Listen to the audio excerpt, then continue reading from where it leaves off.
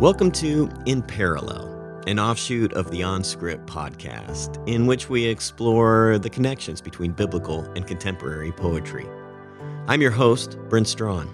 I'm a biblical scholar and theologian. I teach at Duke University, where I am professor of Old Testament and professor of law.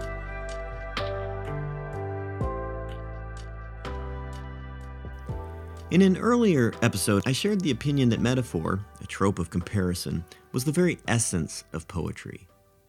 Not all would agree, of course.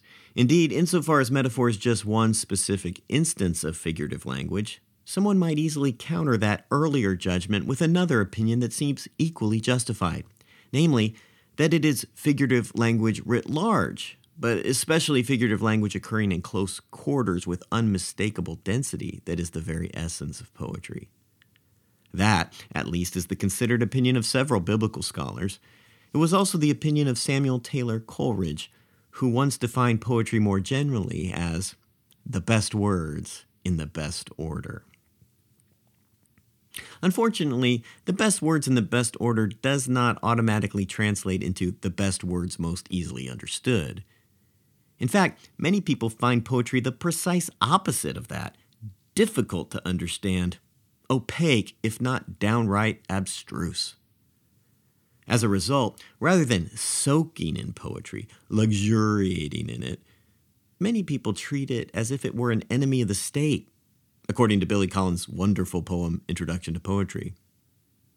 In that poem, instead of patiently lingering with the best, though difficult words of poetry, Collins describes his poetry students as ruthlessly obsessed with matters of authorship and origin.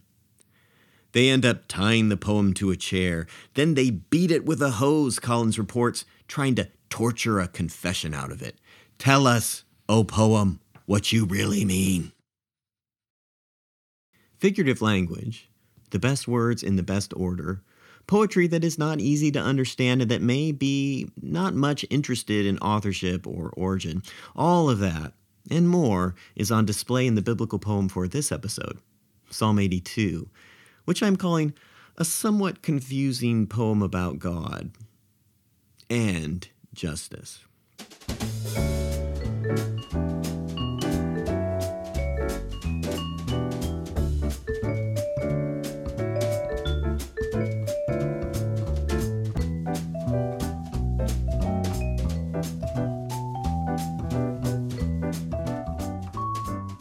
Here's the poem, according to the New Revised Standard Version.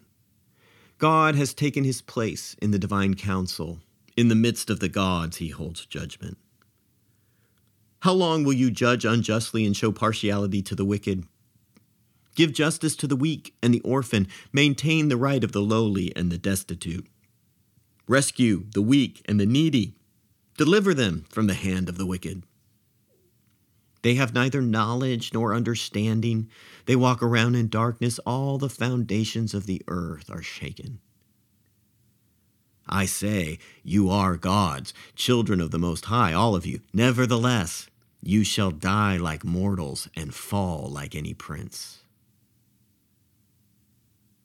Rise up, O God, judge the earth, for all the nations belong to you. This brief poem is confusing right out of the gate. What's this business about God taking a place in the divine council? What's a divine council? The next line only adds to the confusion. God holds judgment in the midst of the gods, it says. Wait, what? Readers of the Bible, casual or otherwise, are accustomed to think of God as the only God. Monotheism and all that jazz. But this poem would seem to imagine things otherwise. The confusion is even worse in Hebrew, where the words used for God and gods happen to be identical. In both cases, the Hebrew term is Elohim. Elohim has taken his place in the divine council. In the midst of Elohim, he, the first Elohim, holds judgment. Come again? It seems we could use some clarification. Yes, Psalm 82 is not a little bit confusing about God. This confusion may be by design, of course. Poetry professor Mary Kinsey has noted that poets can write anything they want in any way they want, and so what they choose to write and how they end up putting things down is likely meaningful, not just simply artful. The great Russian linguist Roman Jakobson spoke of the poetic function, which may be defined as the way poetry draws attention to itself by means of its careful use of unusual diction. And it is the poet and farmer Wendell Berry who has stated that a great poem can neither be written nor read in distraction. Part of why poetry is hard to read, or at least why it can't and mustn't be read quickly, is because of this poetic function. Now, that doesn't mean that poetry does not reveal its secrets unless you torture it, though, of course, some poems are more torturous than others. It simply means that poetry takes the long road home, even as it takes that longer route with very few but very precious words. Seen in this way, Psalm 82's somewhat confusing presentation of God, namely that this Elohim is a member of a heavenly group populated by other Elohim, forces us to slow down and wonder what is going on. What is this poem about? Well, it's about Elohim for one thing. Or perhaps better, it's about Elohim-ness, God-ness, deity-ness, divinity. What is the difference, the poem asks, between the one God who judges and the many gods, plural, who end up being judged? Elohim has taken his place in the divine council. In the midst of the Elohim, Elohim judges. Confusing. The being judged distinction, though, is one important difference between these two types of deities. But Psalm 82 goes on to signal another major dissimilarity between the one true Elohim and the many soon-to-be mortal Elohim. That dissimilarity has to do with justice, or rather, the lack thereof. To this end, Psalm 82 deploys an intriguing, if somewhat vexed image. It's a courtroom, but not the kind with which we are most familiar. This is a heavenly courtroom and is explicitly called the Divine Council. This Divine Council image figures the supernatural realm as a collection of deities, a pantheon, with a high god who heads a group of lesser godlings. The notion was widespread throughout the ancient Near East, and so, not surprisingly, it has left traces in the Old Testament too. It's found, for instance, in the beginning of Job and in 1 Kings 22. It may even lie behind the plural we language used by God in the opening chapters of Genesis. The we that God is addressing in statements like, "Let us make humankind in our image after our likeness," may be other, lesser members of a larger divine bureaucracy.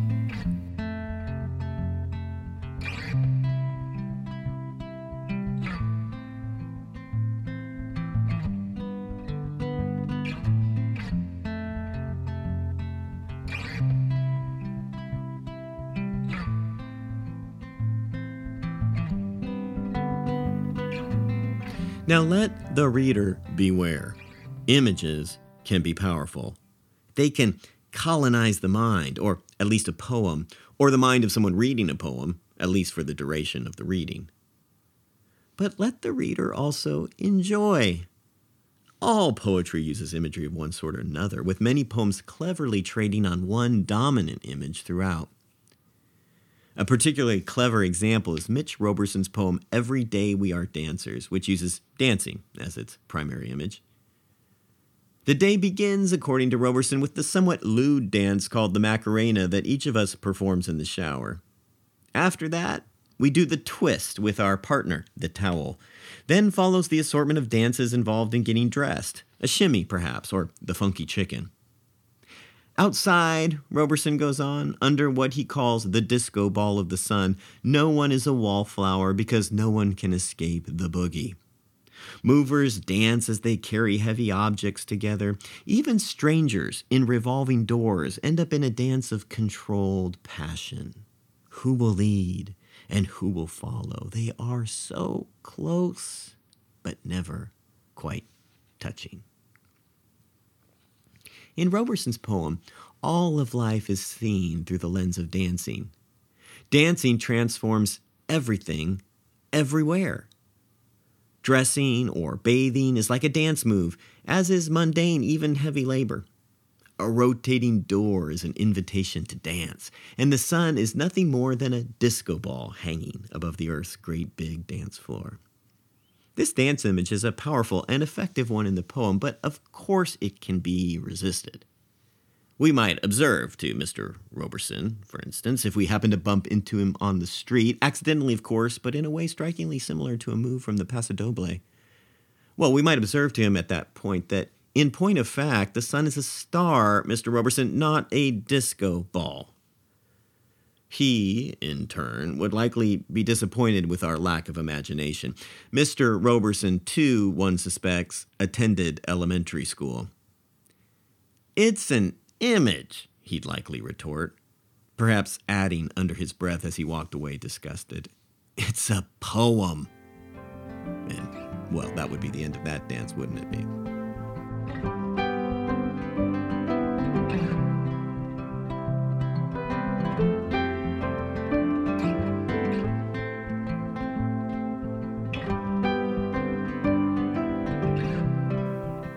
The same might be said of Psalm 82, a somewhat confusing poem about God and justice.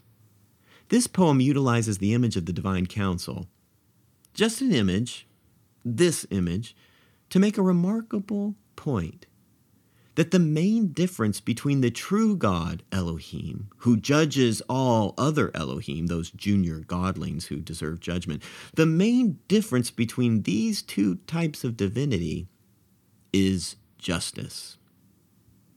God calls the godlings to a meeting that quickly turns into a hearing.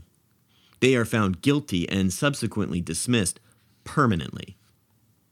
The cause for their dismissal, which ends not just in their firing but in their very mortality, since this turns out to be a capital case, that cause is their unwillingness to judge rightly, fairly, specifically for those who need such judgment the most.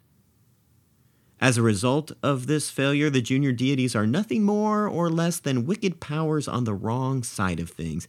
They forever support the powerful against the powerless.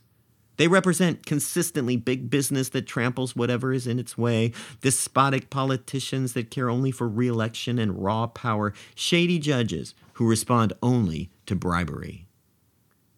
The true Elohim, however, will have none of this. The false Elohim are judged, found wanting, removed.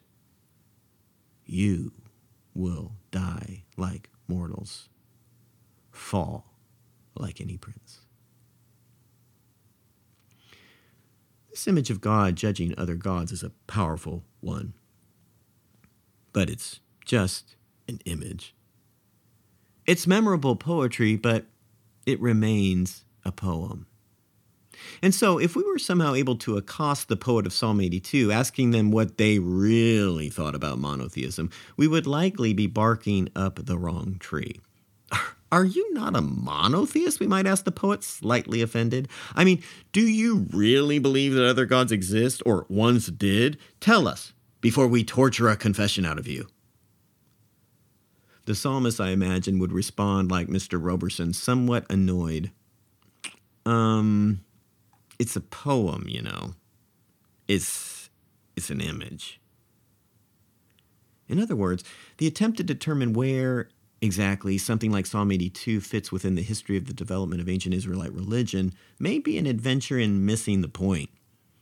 It might end up being the equivalent of tying Psalm 82 to a chair with ropes, beating it with a hose to find out what it really means.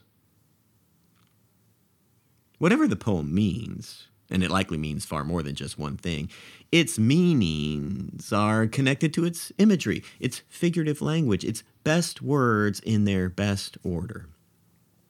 In the case of Psalm 82, all of that has to do with justice, and how justice is, in a profound and fundamental way, at the very root of godness. What determines divinity? What makes any old Elohim the one and only true Elohim? In the end, then, if Psalm 82 is a somewhat confusing poem about God, it is actually quite far from confusing about justice. And that is because justice is a real issue, a real desideratum, not only up there in divine council land, but also down here on the earth, among the salt of the earth. And so it is that the poet, in the very last verse of the psalm, when crying out, "Rise up, O God, judge the earth," prays the equivalent of a much, much later prayer. One that goes like this: "May your kingdom come. May your just will be done here on earth, exactly as it is in heaven." That, however, is another topic. That is a poem for another time. Here again, then, is Psalm 82, this time from the Common English Bible. God takes his stand in the divine council. He gives judgment among the gods. How long will you judge unjustly by granting favor to the wicked? Give justice to the lowly and the orphan. Maintain the right of the poor and the destitute. Rescue the lowly and the needy. Deliver them from the power of the wicked. They don't know. They don't understand. They wander around in the dark. All the earth's foundations shake. I hereby declare you are gods, children of the Most High, all of you, but you will die like mortals. You will fall down like any prince. Rise up, God, judge the earth, because you hold all nations in your possession. Thanks for listening. See you next time.